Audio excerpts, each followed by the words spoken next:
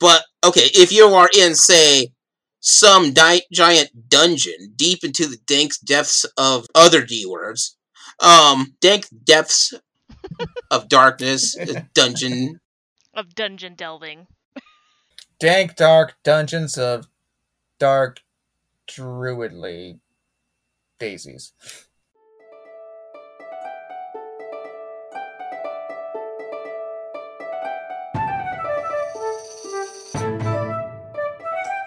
Just as a reminder, this is a spoiler-heavy podcast.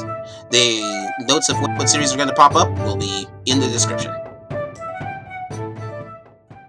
Hi, everybody, and welcome back to another episode of Gaming Theater Podcast. Today's episode, we're going to be talking about Talking Skulls, other skulls, and just famous skulls in general. This is episode 4, Talking Skulls and Famous Skulls. Now, with that, I've got a couple of guests here who's going to help get through this subject for it, and we'll introduce each other. Once again, my name is Leo, I am the Geek Scorpio, and with me today is... I'm Dean Dane! Hi! Twitch.tv/DNDane. I don't know what I'm supposed to say here, I'm sorry. That's Dane. Leo, we didn't discuss the script on There this! isn't much of a script, you just say your name. Oh. Dean Dane! I'm Ben, I'm El Penguin. And I'm Brittany. I also go by Spice and Rose. I think I would have learned how to do this since I've already done one, and yet here I am. My apologies, Leo. Oh, that's okay. You know what? Same. For reals, he's the only person who gets on the ball in this one so far has been Steve. He is ready to go every time. So before we get started, let's take a trip over to the magical merch booth and see what kind of merch we have today. Heck yeah. You do need like some catchy mall music. Look at that thing.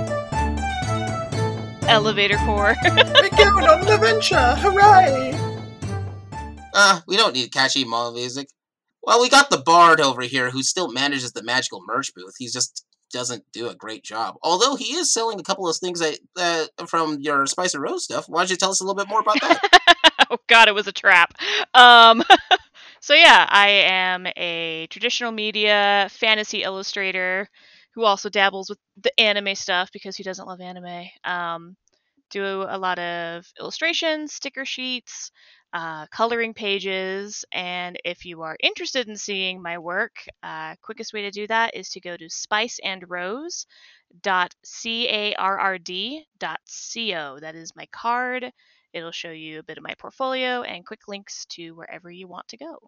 Yep, and we'll make sure there's a link at the bottom of this description. Huzzah! It's amazing. It looks like the lines are starting to move. The show's about ready to go, so let's get back up to the show.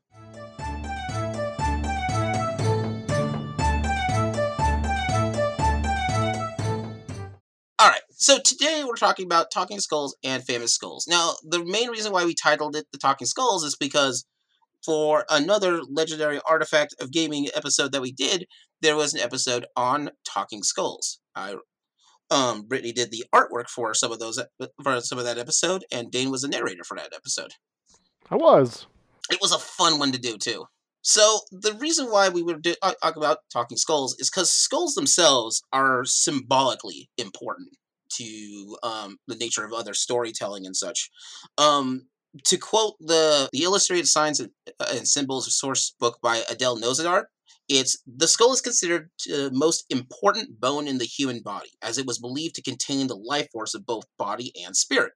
If the skull is ever severed from the body, it results in instant death, hence the power of the skull. So, skulls themselves are symbolic towards death, but more to that, they're symbolic towards the soul for long periods of time in ancient history. And that's just mostly because it doesn't take a rocket scientist to know that if the skull is severed from the head, you're just gone. That's just it. I don't know. Mm-hmm. I mean, we are talking about talking skulls. I'm just throwing it out there. I mean, that Doulahan are a thing. Ooh, yeah, Headless Horseman, right? They don't have skulls as such. Okay, there's that one guy. Hey, until we find out what's at the bottom of the Disney Vault, we're not quite sure yet, okay? True. But that's the thing. Skulls are super important. You don't hear too much about people with a still moving around leg being important. And I think as far as hands go that are still moving around or arms, I think there's Thing from the Addams Family, and that's about it. So I know this maybe is a bit of a weird question.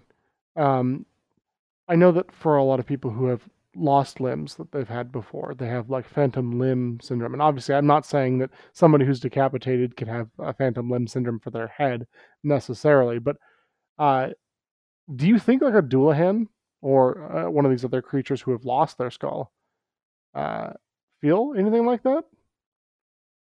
I know it's a little bit outside the scope of what we're discussing today, but I find it interesting. Maybe. So for Doulahan, describe a little bit more of Doulahan. So Doulahan, like the headless horseman, right? So typically they have been decapitated. I believe they're Celtic, so maybe Irish, Scottish. I'm not sure where specifically they hail from. Irish folklore is what it looks like it comes up. But my ancestors will be sad at me, but they are part of the Celtic culture as well. They're follow from a Celtic god. I guess you got a 50-50 shot. Heck yeah, nailed it. But yeah, so basically they're these creatures of the night, and they roam around Sans Head, and you can see them. I think most people who grew up in the 90s and early aughts would know them from the Legend of Sleepy Hollow specifically, where we had Ichabod Crane and all of that whole situation that he faced. Yeah, I think that the nature of Doulahan makes it so that way the head is purposely severed from the skull, now from the rest of the body, and so it's not the only mythology that allows the to keep going. So I think for Doulahan's purposes, yeah, someone will basically say, "Oh man, we got to stop Doulahan. Why don't you cut off his head?" Yeah, I'll do that. That worked the first time. He put a pumpkin up there. I don't know. It's like, what's that supposed to accomplish exactly? The pumpkin or cutting off the head? Cutting off the head of a Doulahan is like, well, you see, the head is also in their hands. Unless it's like the boss fight with the Headless Horseman in Warcraft. Because you kill the body, but really you have to kill the head. True. Otherwise the boss doesn't die. That's a good point. It is kind of a talking skull in that regard, right? Where it does jump off and fly around and like yell at you. Yeah, he yells at his body. He's like, "Get over here, you idiot!" Like, kind of like a two-headed giant sort of scenario, but yeah, one head and one body. It was some old cartoon. I'm trying to remember what it was, but I thought it was hilarious. That's one of the things that happened was his head is severed, and he just keeps yelling at it. I think it's the genie from Aladdin. Aladdin. He goes, "Come over here. You're getting closer. Come on. Yeah. Why can't you do anything?" And at some point, he stops and just realizes that, oh wait, I'm the head's the part with the ears. Why am I yelling at this? Mm-hmm. I remember that. But yeah, in a lot of cases when it's something like that and the head's severed, but it's still going, the head is a critical, basically a critical point. A lot of times when it's a creature like that or a monster like that, we're talking about probably like certain variations of zombies have that, where the skull is, the brain is still intact, it's still coming at you. It doesn't do anything because it's a head that's just lying there. Mm-hmm. Yeah. But it certainly tries its best. But it tries its best. True. But yeah, so like in those cases, I think the head might just be a critical point, but the Doulahan and monsters like that still need the head because they still need the brain to keep the rest of the body going. They're not together, but they still need it. So I think if you smash Doulahan's head, you still have a shot at getting away from this guy. So with that, there's other cultures that are significant that put skulls at a type of significance for themselves, which is one of the most interesting things for that. Probably pirating and their symbols, the Jolly Roger. It has a skull and crossbows. Mm-hmm. It still has a skull on there. So what the symbology? Yeah, actually, pulled that up for you. So, but initially, the symbology of a Jolly Roger is not only the pirate's pride, but it's also just kind of just like a warning sign to anyone else around going by. So initially, just like, just kind of think of it just like a country flag, except your country is just a little ship, and you're going around having adventures. Yeah. To that note, like the other thing that people recognize the skull as an image for is poison. Poison bottles. Unless it turns them into a llama instead. A llama? He was supposed to be dead. Cusco's poison. Poison made for Cusco. Yeah, the Cusco's poison. poison. The poison from Cusco. It's poison What made have I done? specifically for Cusco. Cusco's poison. Oh, I love that movie so much. But yeah, so skulls, their big thing, culturally speaking, has been symbolic. They usually relate themselves to symbols of death, symbols of power, symbols and associated with the soul. Probably at least in the Americas, what's the biggest symbols for those is the Day of the Dead festival that we have. Yes. Ben, I want you to take a shot at this and explain the Day of the Dead and some of its nuances again. So the whole thing with the Day of the Dead, of course, is just to honor the ones, that passed before you and, remember all of them. I'm pretty sure that we've all seen Coco, right? They give a... Absolutely. No, actually, no, I haven't. I can't because I don't want to cry about my grandma. Well, we can talk about it, but yeah, no, absolutely, absolutely. Just skulls everywhere, and God, does Mexico love their skulls? Actually, even now when you go to Mexico, there was multiple museums that are dedicated to just skulls.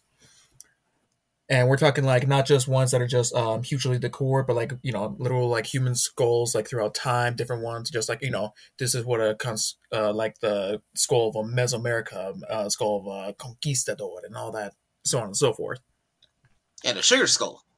No sugar skulls. Actually, during Day of the Dead, sugar skulls usually represent the people that you're honoring themselves. So. Some people just get it and be like, you know what? I feel like they would have loved putting that there. And it's also, I believe, why a lot of them put the makeup on. And I think that's kind of how it transfers. So it's just like, instead of having the makeup on, now you have this little skull that represents the person. So it's like they're with you. And you all just look like sugar skulls now. It's like, that's so wonderful and sweet. Get a little drawing of that. Oh, yeah. But actually, in Day of the Dead, one of the most famous figures of it is one called La Catrina, and she's depicted as they're just a skeleton, but she is in this just late 1800s, early 1900s, just like elegant, just like dresses and all that. And what was actually what I think is kind of funny about it is that La Catrina was made by this Mexican artist named oh god, what was his name? I know his last name's Posada. Give me a sec. There we are. So his name was Jose Guadalupe Posada, and he was just a political cartoon artist who was just famous for just making little cartoons, but of things depicted as skeletons. So at some point, the 1%, being the 1%, and all rich and high mighty, are just like, we're above you or all that. And he's like, yeah, but you know what? At the end of all this, we're all nothing but skeletons and clothing at the end. So he literally took one of the most famous, like, woman, and essentially as a huge middle finger of just like, you're really no better to the rest of us, just made a whole thing of just her famous dresses in a skeleton. And it's like, boom, bitch, you're just like the rest of us now. And actually what was dope is that one of my uncles is actually from So I wanted to interrupt real quick. So what I'm going to show them is the picture of what La Catrina looks like. So to our listeners at home, La Catrina looks like basically a tall, elegant dress, like the dressed figure. So it would have a giant hat with feathers and plumage on there, and also one of those, like, I want to say 1930s, 1940s, 1920s, 1930s style, like, long dresses with the... actually older than that. So these kind of dresses actually would have been more into the late 1800s. Like the Victorian style? Mm-hmm. Yeah, so it was literally just like going from the Victorian to just the modern era of what we have now. And actually, a perfect example is Lady Death from Book of Life. It's like she's literally like Catrina, the whole get up. That's what she looks like. And actually, back to Coco, literally anyone who's in just a long dress and a big hat, that is literally the La Catarina outfit. The artist, Jose Guadalupe Posada, was from Aguascalientes, and what was really dope was one of my uncles living there, and like when Bobby and the family said they were going to go down, I was like, I'm not going to go down, but I'm kind of curious to see what this looks like. So I literally just Googled it, and I kid you not, there were just these gigantic skeleton statues just hanging out, and I'm like, that's kind of appropriate for literally the guy who made this whole thing just happen. Again, as a middle finger to rich people, that's just like, yeah, you know better than the rest of us at the end. And she wears some sassy dresses. Oh yeah, apparently she was not a nice person. And Jose was a troll. Aw, the troll comics of the early 1900s. Skulls are a big thing for that because it goes with Day of the Dead and then All Saints Day afterwards. Mm-hmm. I've heard it related to being basically Mexico's Halloween, which there's similarities, but there's a lot of differences for it. Yeah. Ironically, though, they're about the same time frame. They're actually like just right next to each other. I think like the Dia de los Muertos starts at like November 1st and then just goes on for a couple days. Yeah. Yeah, I think it's like 1st through 3rd of November is Day of the Dead. But there's so many like thinning of the veil holidays that happen around that time. Right. It's like this is a time of year where we know things are just sort of getting spoopy and dying. So I wonder if that's done on purpose because like October and November is roughly the last few days of harvest in North America. Yeah. But that would probably be the same for anywhere in the northern hemisphere, right? Right. Yeah, because I know when you get into more like British, Irish, and like European folklore, they all have their own sort of either micro holidays that were either appropriated or like sucked into Christian holidays or what have you. And a lot of it had to do with, things are dying down. It's the end of harvest season. The seasons are definitely changing into something else. For some people, it's considered like the start of the calendar year is in that late fall, early winter time period. So the start of your year is like when winter starts? Kind of, yeah, because like I grew up in New Mexico. And in Santa Fe, it's usually like September, but that's still harvest season. There's the burning of Zozobra, who's Old Man Gloom, and that's considered the start of like a fresh start to your year, like kind of a New Year's sort of situation.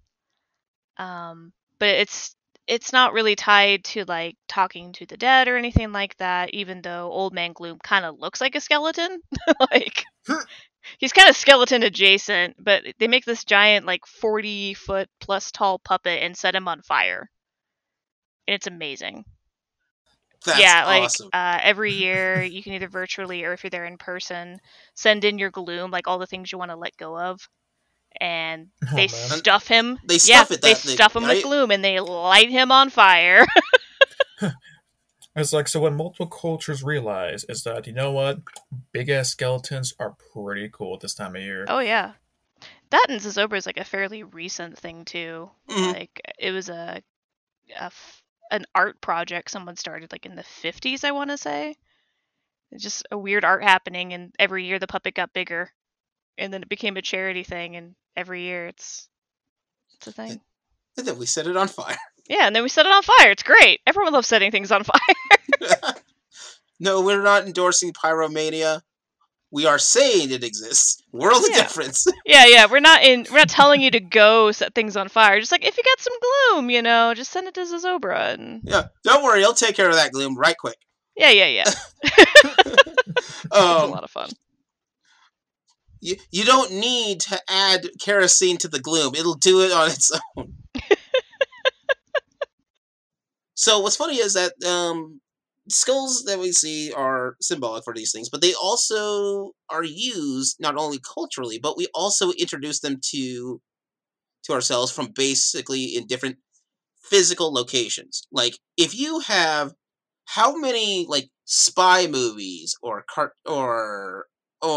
mystery movies or monster movies has a Skull Island somewhere in there?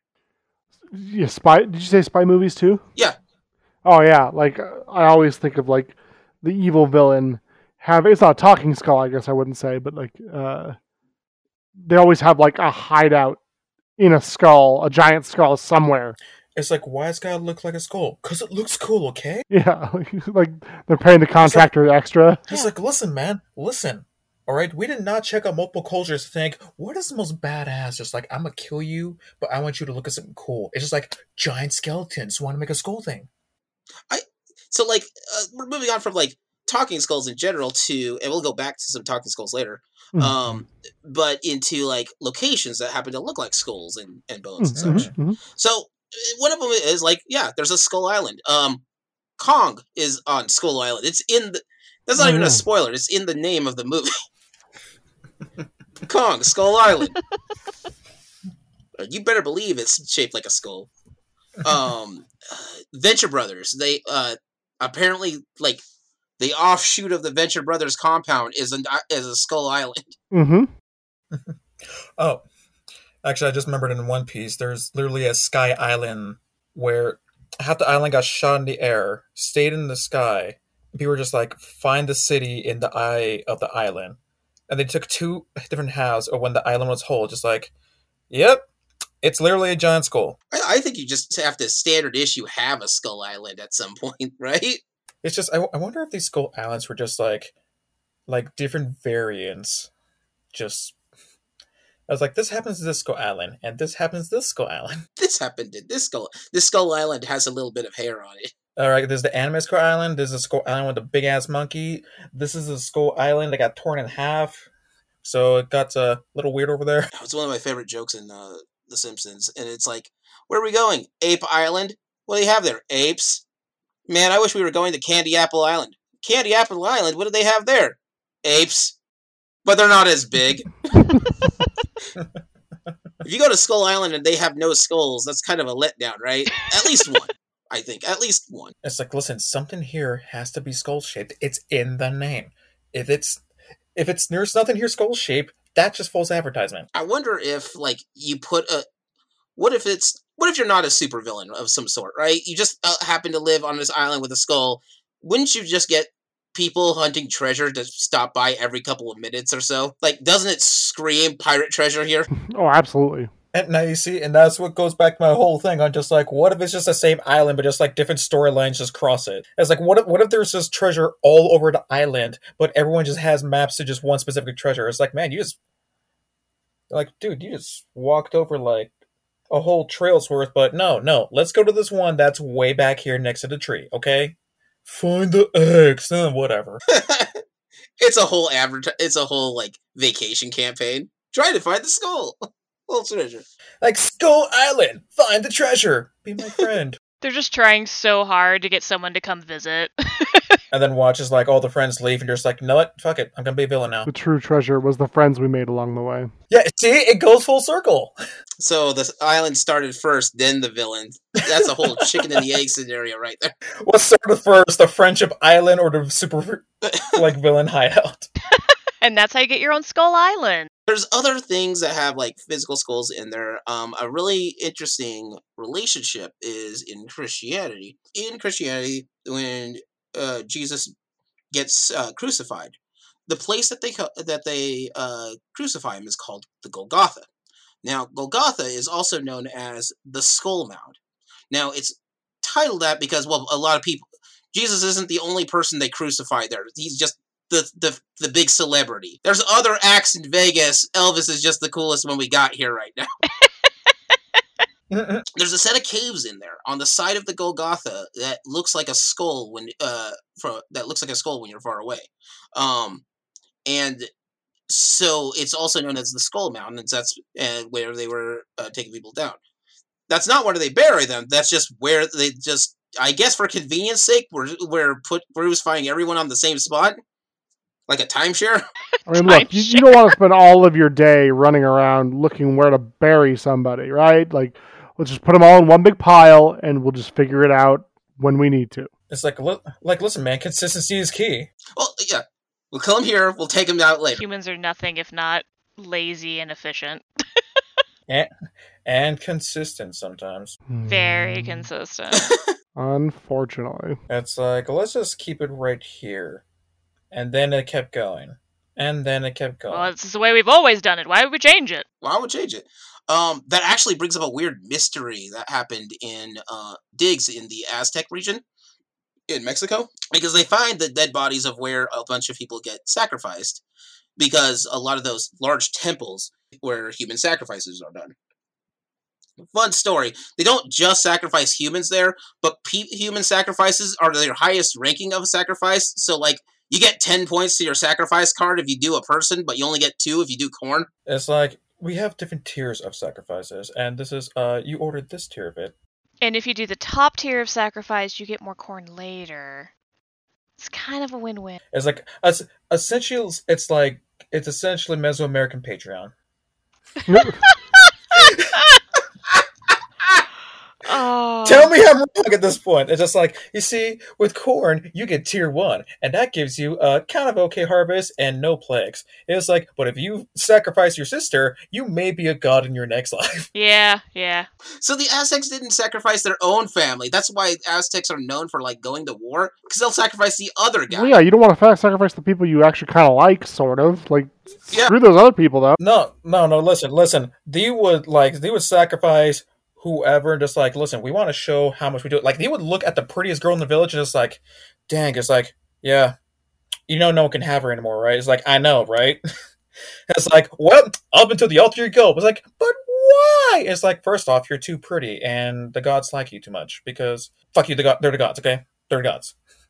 Actually, oh my god, I think one of the funniest discoveries I think that ever happened with when they were digging up Aztecs was when they first just like were digging up the bodies and look at the hands and just found tiny skulls inside them. They're like, what are these things?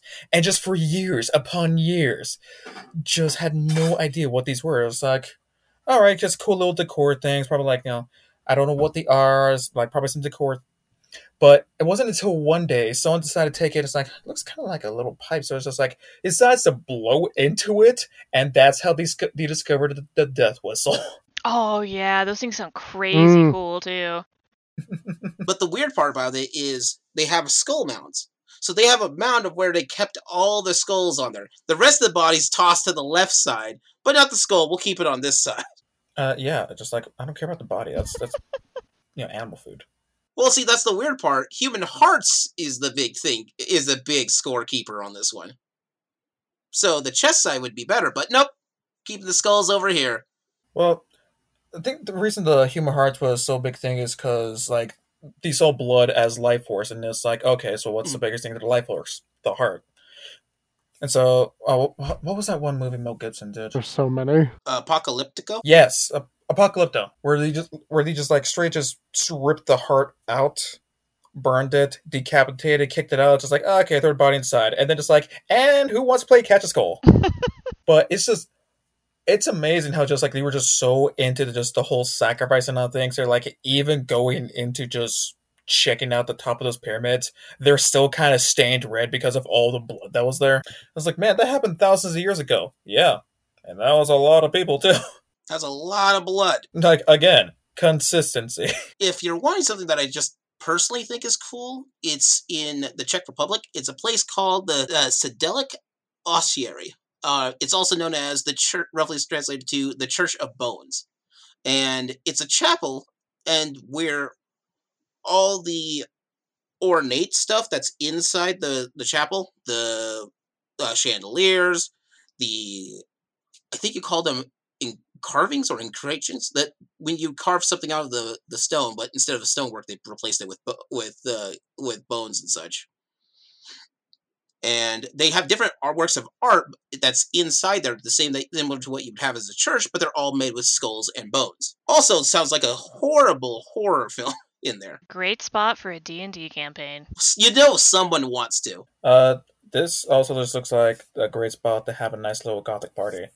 It's like, all right, everyone, I want you to bring your blackest of attire. Pretty metal. You know someone's gotten married in there within the past 10 years, too, man. Like, how could you not? It is super metal for the cell deck. Oh, absolutely. It's like, man, I'm looking at some of the pictures. It's like, man, this just looks so nice and pretty. 40 to 70,000 skeletons? That's a lot of sounds about skeletons. right. What? What do they do with so many skeletons? You're like, that might be too many skeletons for my liking. It's a lot of skeletons. They build a church. If there's a necromancer around, we're screwed, y'all. You're like, oh man, the only thing we have in our party is this necromancer. I know what place that this could be totes. Oops, all skeletons. Guys, let's go hide over here. It's like, why? Just like, you ever seen a tsunami of skeletons? You're about to. Let's make a giant mecha of skeletons with this. That's how that works. Oh God. Too many skeletons. That's too many skeletons. My goodness. Yeah, if you haven't read the Atlas Obscura page on this, please do. It's amazing. It's pretty incredible. It's too many skeletons.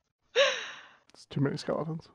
I wonder. Here's the thing: like a church has especially old churches like that are in Europe, they would have a graveyard nearby, right? Right. Do you think that they would have that? That you're like, okay, I'm going to have to bury a lot of my family members here, and they're like, just to let you know, there'll be furniture by the end of this week. Well, that's also like just things like the plague. So like there's the skull catacombs, and I think it's Paris. There were just too many bones. Yeah, Paris has a skulls. Yeah, there was no place to put them. There's too many bones, and now it's Minecraft, and you have building material. It's too many bones. And you're just like, okay, I guess we'll do this. During Hurricane Katrina, there was a lot of problems with skeletons and such in graveyards because New Orleans is underwater. It's below sea level, and so once the hurricane raised the sea level, just random crypts would just pop up and float in the water. Oh, okay. So for the ossuary, I guess the reason why they had an influx of bones to work with is because an abbot of the Celtic monastery known as Abbot Henry, brought a handful of earth back from a journey to the grave of the Lord in Jerusalem. He then scattered his holy soil around the cemetery and made it like the hottest place to go get buried. I feel like it's still too many bones. It's still too many bones. Like it says, everyone wanted to be buried in the handful of the Holy Land, and more than 30,000 people were. But it wasn't long before there simply wasn't enough room for everyone, and the bodies were moved to a crypt to make room for the new dead. Oh my God. So they hired a wood carver to artistically do something with the bones. That is amazing. Oh my God. Oh, this is incredible. Hey, I'm gonna bury myself at the Holy Land. You mean Jerusalem? Man, that is so far away. How about this place? Someone left dirt here. Close enough? Yeah, close enough. Yeah, it's just and like years later, this place is too hot. Too many people want to be buried here. The cemetery got like the hottest Yelp review, and everyone wanted in. As you can see right here in this plot, it is the most divine place. People are just dying to get here. Hey. We know we had to make that joke at least once. That point was coming. It's only a matter of time. The only other famous real skulls that I can think of off the top of my head, though, is the skulls of saints, like Saint Peter, Saint Michael, and various other saints. Basically, during the Dark Ages, you have medieval knights running around, and they are not exactly as noble as they're depicted in lots of media and such. Okay. You don't say. Yeah, shocking. So, I think one of the knights actually wrote books and novels while in jail for doing the crimes that he said that doing the crimes that he's writing about in these novels that he's stopping this time. The problem with medieval knights in this case is more along the lines of feudalism. Because the way feudalism works out is you're a peasant, you're a farmer. Your job is to make as much food for the farms to give to the lord and the knights of the realm. All right. Now, the knights of the realm, their job is to keep bandits and other people from killing and fighting and stealing from the peasantry that's here. All right. But they don't fight all the time, so they're just a bunch of basically pent-up, rage-filled knights ready to throw down with other people. At some point, some of these guys do go nuts, and they start actually, slaughtering people. And unfortunately, it's the medieval ages. That's a thing that happens, along with the plague and, disasters upon disasters. The Dark Ages was not a fun time. But so what a lot of these churches did, because they had the bones of saints there, because even though these knights will destroy an area, they still hold, I guess, piety to the church. They still have some reverence to the church. So people were like, hey, stop destroying this land. Look at these bones of these saints. What would St. Michael think about you, sir? Look at them. Like, guilt trip them into stopping them from raising a land. It works sometimes. Sometimes is the key phrase there. It's like, what happened the other times? Well, the other times they remembered, yeah, that's just a skull. Yeah, not all of them will. They're like, you'll get those knights who are essentially, just meh, whatevs. And that's the one that these abbots and holy men basically have to worry about. The ones that don't care what the Pope says. It's like, you know what? I wasn't a fan of you anyways. You were my third favorite Pope. So now that we've gone through some of these fictional locations and different, or not fictional, most of these are actual places that you can go visit. We have in fiction, in some places in real life, we have different skulls that are just there. Some of them are talking skulls, like a big one in Greek culture in Greek mythology is Orpheus's skull, because Orpheus is the son of the muse Calliope. In most cases, it's Calliope, or possibly, or possibly the king of Thrace. And what happens to Orpheus is that Orpheus decides that he wants to get married to Eurydice, Eurydice's wife, and unlike the most faiths and problems within the Greek mythology, his wife dies by being bitten by a snake. Not really anyone's fault, just an accident, random snake at the wedding. Who knew? Okay. So she gets, she dies and goes to the land of the dead. Good old Hades. Orpheus is grief-stricken and wants to be with his wife. So what Orpheus does is find a way into the underworld. Anybody knows anything about traditional Hades? Hades doesn't like it when people try to bring people back from the dead. It's not a thing Hades enjoys. And what he does is that Orpheus comes down there, and Orpheus is like, well, I don't have much to give, but I kind of want to get my wife out of this place. Do you think I could just play you a sweet jam about this? And Hades is like, all right, whatever.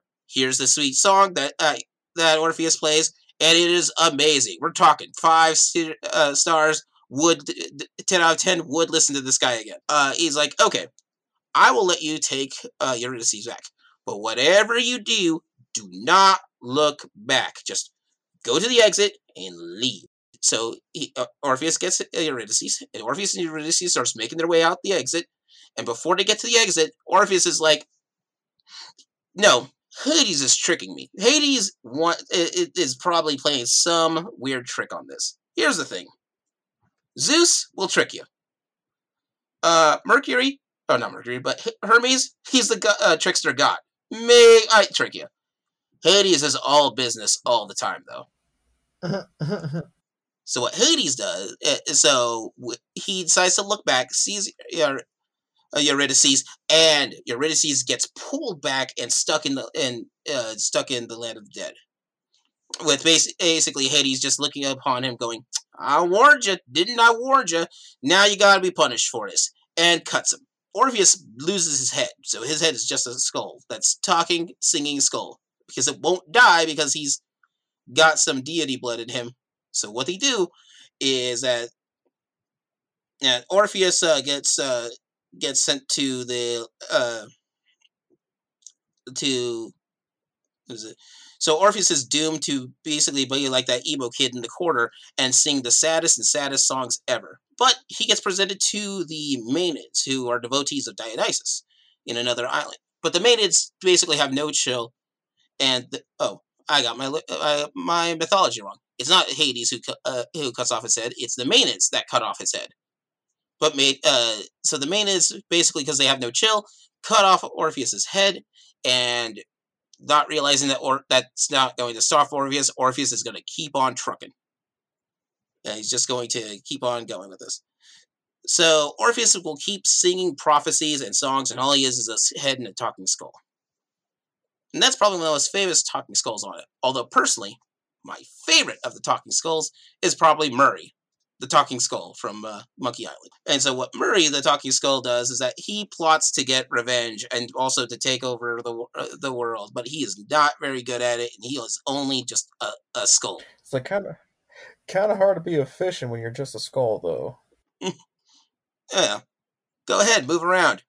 Oh, you can't. You're just a talking skull here. You have to appreciate the hustle. Yeah, he got the hustle. He's in like most of the Monkey Island games, so he's got some hustle on that. It's like, you can't blame a guy for trying. Just like, listen, man, you're trying, but at some point, you're going to need to throw in a towel. So what other kind of famous skulls or fiction or non-fiction famous skulls that you guys know of? I mean, I feel like there are tons of skulls and skeletons, but a lot of them don't really have a lot of deep backstory to them, necessarily. Yeah. Not really. That's sort of the weird thing. You have a crystal skull, but even in the movie Indiana Jones and the Crystal Skull, there are skulls made of crystal. We don't talk about that. we don't talk about that one. We don't talk about that. We don't talk about Crystal Skull. But what about there's other ones that have kind of cinematically. There's two big famous skulls I know of. There's the Predator, which that's just because the Predators keep a lot of skulls. That's their trophies. And the other one, which is Terminator, the Terminator skull. Mm-hmm. With his beady red eyes and such. Look, Arnold Schwarzenegger coming down the street to try to kill me. I'm okay with that. That's a whole lot of muscle. I know what's going to happen. But a robotic skull a skeleton that's coming at me? Alright, I'm kind of out. I'm done. It's not what you signed up for. Not what I signed up for. Yeah, it's like the only even like sculptor skeletons I can even think on top of my head right now is just Brooke from One Piece, who just like going down making music, but at the same time just makes some type of skull pun at least once per episode. Mm-hmm. One I can think of, and it's just because I have Warcraft on the brain because I've been playing it a lot lately, is there is a talking skull when they remade Sholomance. So sometimes they take old dungeons and they remake them, which is super fun, and it's always cool to see like how mechanics change and stuff like that. But there's a talking skull who like guides you through new Sholomance, who is actually a lore character. Like he's Lord Alexei Barov, who was a Death Knight, and he didn't want to be a Death Knight. Well, he didn't really want to be a talking skull either, but he leads you through on his path of revenge through the dungeon, so that at the end, like, you set his soul free and like the souls of his family, and it's a good feel, right? Yeah. But yeah, that's a more recent one I can think of. Obviously, like Sans and Papyrus from Undertale. Oh yes, Sans and Papyrus. Is it Sans or Papyrus I'm thinking of? Who's the stocky one? Who looks hilarious. Tallboy is Papyrus. Tallboy is Sans Papyrus. Is the short one. Yeah, right. Because their names are based off font types. So they make a lot of font puns, and Comic Sans and Papyrus are like the two universally loathed fonts in graphic design. Like you're never supposed to use them. I'll just use them. So don't worry, I'll make this resume. This will work out great. Comic Sans it is. That looks professional, right?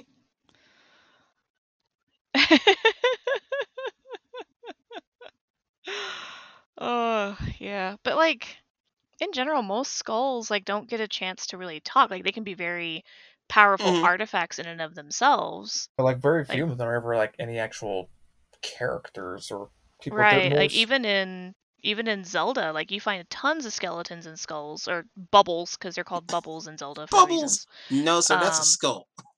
But it can't.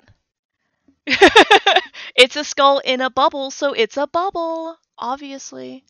But yeah, I can't think of any, like, even all through Zelda that speak or talk. Like, very rarely. Like, I'm sure there's some I'm pretty sure there's NPCs. one or two. It's like there's probably gotta be more skulls one. that just randomly laugh than anything. Oh, the dude from Twilight Princess. Wait, what dude in Twilight Princess? So in Twilight Princess, there is like the mentor skeleton, like the body of the old champion. Or what is it called? I remember what you're talking about in Legend of Zelda Yeah. Twilight Princess.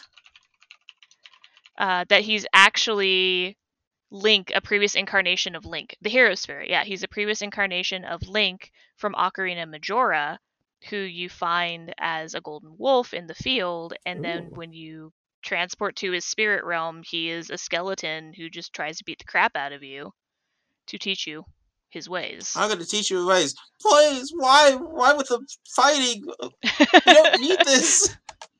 I'm going to teach you with the sharp side of my sword, son. Why don't you just give me a pencil and a piece of paper? I can work with that. Nope, none of that. Doom, the game Doom, almost always has it's called a Revenant, and it's a skeleton with 2 missile launchers that yells at you and then fires missiles at you. But there's also a set of skulls that float around. They're called Lost Souls, and they are a set of skulls that are floating around that are on fire, and their main plan of attack is to run into you. It's not a fun one because you're basically having a flaming skull being forced down your throat. No one likes that. I mean, they don't have many other methods of attack here, though. No. Like, what choice do they get? Come over here and I'ma bite you. They'll Bite you. they will do their best, and it's like, what else are you gonna do? Headbutt you. Repeatedly into submission. It's like anything else. Oh, but you again. This isn't working out for me. I'm out. Oh, okay. So I think one, and it's literally just like this minor, just little pettish character from Maya and the Three. It's this Mesoamerican show on Netflix. Yep, but it was this the son. This guy named Zat, and he literally just rides this skeleton of a puma that's on fire. Okay. Very metal. And it's like, oh yeah, no, I'm sorry. This guy, when he just comes up, you get a cut on the sheer edginess he comes up on. All right, no. Okay, hold up. Okay, Is he an entire Hot Topic? That's how edgy he is. An entire hot.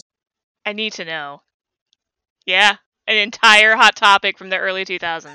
Honestly, he could say he's the son of Batman, because no, he's the Prince of Bats because his dad is the god of bats. Oh my jeez. And he's like this like half human, like, it's essentially a demigod, a human hybrid. And it's like, I am Zats, the Prince of Bats. Thanks, I love it. There's definitely fan fiction. There's definitely fan fiction. You know what? He's voiced by Diego Luna, and it's like, God, he has a beautiful voice. But also he also represents how big a simp some guys can be. I'm just like, so what's this warrior princess you're fighting? She was courageous and beautiful. I was like, bro, she was swinging a glass sword at you. And the only thing you could think of, just like, you're so pretty when you're trying to murder me. You're so pretty when you're trying to kill me. In this house, we fully stand sword women. Oh, we definitely do over here too. Samesies. It's like actually also in this sense, we stand the swordswoman, especially when they have their machismo simp right by their side. Yup. It's like I am here to sharpen the blade for my love. You know, that's all I want in life. You know, just give me that. you want a man who just loves you so much. It's like, babe, don't worry, I'll sharpen your sword for you. It's like, and a sword, yes. Let's go. Let's just go with the sword. Oh, yeah. Most of the time, like, skulls don't get their due as a talking skull or a living entity. No, they're just there as a representation of. And they're never really wise, are they? Like, sometimes they impart wisdom, but I typically feel like you're not dealing with the wizened wizard that's telling you secrets. You know, why is that? It's just like, what is it with just like the character of the skull just like, okay. And it's like, and the hat can be funny. It's like, why? It's like, can we have a serious skull character? It's like, Well, a serious one would be scary. A funny one, that's the one you can trust. it's like you either have scary ones trying to kill you or funny ones that are just, you know what? I like you. What's interesting is that usually when you deal with a talking skull, though, there's usually some sort of guide most of the time. Murray is used to explain certain side quests, not side quests, certain puzzles that you have to deal with, and you have to guide him to it. Other ones, such as Jerry from Graveyard Keeper, he guides you through the tutorial. So a lot of talking skulls will act as certain guides to yourself, which is kind of a weird one. But most of the time, skulls, I believe, are just typically they're just some sort of symbolic or symbolism for themselves. Or maybe they always, like, a lot of them have quests, like, where you help them pass on, like the Talking Skull and Sholomance, that you are helping him with his unresolved trauma and need for revenge, so... I was like, so what can I help you out with? Well, you see, I was in the middle of my quest, and then I got cursed. And as you can see, I'm very incapable of completing said quest. Help a guy out. Could you help a brother out on this one? Yeah, I think that's the thing. If a skull can talk, it doesn't have a lot of power. If a skull is without speech, it can be a very powerful magical artifact. Mm-hmm. I guess that's a good spot to think about wrapping this up. If you bump into a skull, see how much dialogue you can get from said skull. Not a lot, probably okay, probably dangerous. A lot of dialogue, then not that dangerous for you as well. It's fine. It's fine, yeah. But also, if it doesn't talk to you, maybe just pointing you to the right direction. Or maybe it gives you peaceful advice. Or maybe it's an instrument to scare the crap out of your friends. Or maybe it rolled away from the church. It rolled away, it's like, hey! Like, One of the chandelier skulls got loose. So much like real estate, your danger of skulls is based on location, location, location. it's like, what's the location saying? Right now, what's saying is that the skull shouldn't be here right now. So we either found something really cool, but if it starts talking, it's kind of a roulette wheel after that. If you're like York from Hamlet, you you just lying there, you pick it up. Or if it's a skull that just sort of rolls out of the ossuary, probably not that dangerous. Especially if you're at the Celadec ossuary. They got like 1 million of these ones, really. But, okay, if you are in, say, some giant dungeon deep into the dank depths of other D words, dank depths of darkness, dungeon. Of dungeon delving. Dank, dark dungeons of dark druidly daisies. I don't know. By Doug Dimmadome, home of Dimsdale Dimmadome. And if you find one skull, you haven't seen a single living thing around here, and just that one skull on an altar, you leave that alone. Like, I don't feel safe. Altar skulls are always bad news, I feel. Mm-hmm. I feel that that's a safe bet. It's like rolling skulls. What could that mean? Well, give it a sec, take a step back, and wait. It could mean a lot of things. Something is trying to tell you something. Someone threw that skull, and you should run away from what threw that skull. All right. So I'm going to close this out. Yeah. Do you guys have any final thoughts on talking skulls or other famous skulls? Outside of our warnings about skulls in general. Or potential great ideas and friends. I think the takeaway is beware of bones. Yeah. I guess beware of bones for most of that. Yeah. It's like, if there are bones where there shouldn't be bones, and you're not near a place that's very representative of bones, assess the situation accordingly. Assess your situation. Remember, location. Does this location need to have this many bones? It's like, okay, I don't know, going down Aguascalientes, and you're like, Museum of Death. Okay, You're fine. That sounds You about should right. see a bone or two, yeah. Mm-hmm. Otherwise, Yeah, it's it's like- disappointing. Huh. Otherwise, disappointing. Yeah, at that point, not Mhm, enough bones mhm, is disappointing for that. Yeah, but then it's like you go to Disneyland, and then one of the skeletons is on the ride with you, and you're like, how did you get there? This isn't even a ride. This is the line to get a churro. That's where you should not have a skull. Though, very few things would deter me from a good churro. Yeah, good enough churro. I'm in. Yeah. Go at a left past the cursed skull, get your churro, let's go. It's like, so that all I'm seeing right now is that even after death, you still love churros. Oh, heck yeah. Yeah. Everyone loves churros. It's universal. It's like, I love this churro. Unfortunately, I don't got a stomach to handle it. I'd still eat Because it. I'm dead. Oh, man. The dumbest skull joke. All right. Oh, that is poor. With that, we're gonna head out. Our next show, which should be airing on podcasting in May 6th. So fun one for that episode. Yeah. Thanks for everybody who's been listening to this program. I hope you enjoyed this little EXP boost knowledge.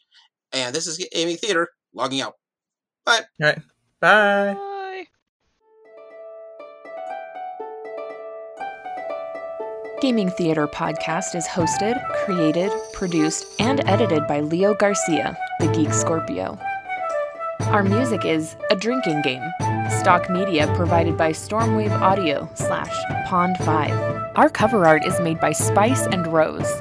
You can find her at https://spiceandrose.card.co. That's card with 2 R's. If you want to send us some financial support to help with producing things for Gaming Theater, you can do so at patreon.com/gamingtheaterpresents. It helps us out. Want to send support that doesn't hit your wallet? Please leave a review with wherever you hear your podcasts and share our podcast with your friends. It really helps out. Thank you for listening.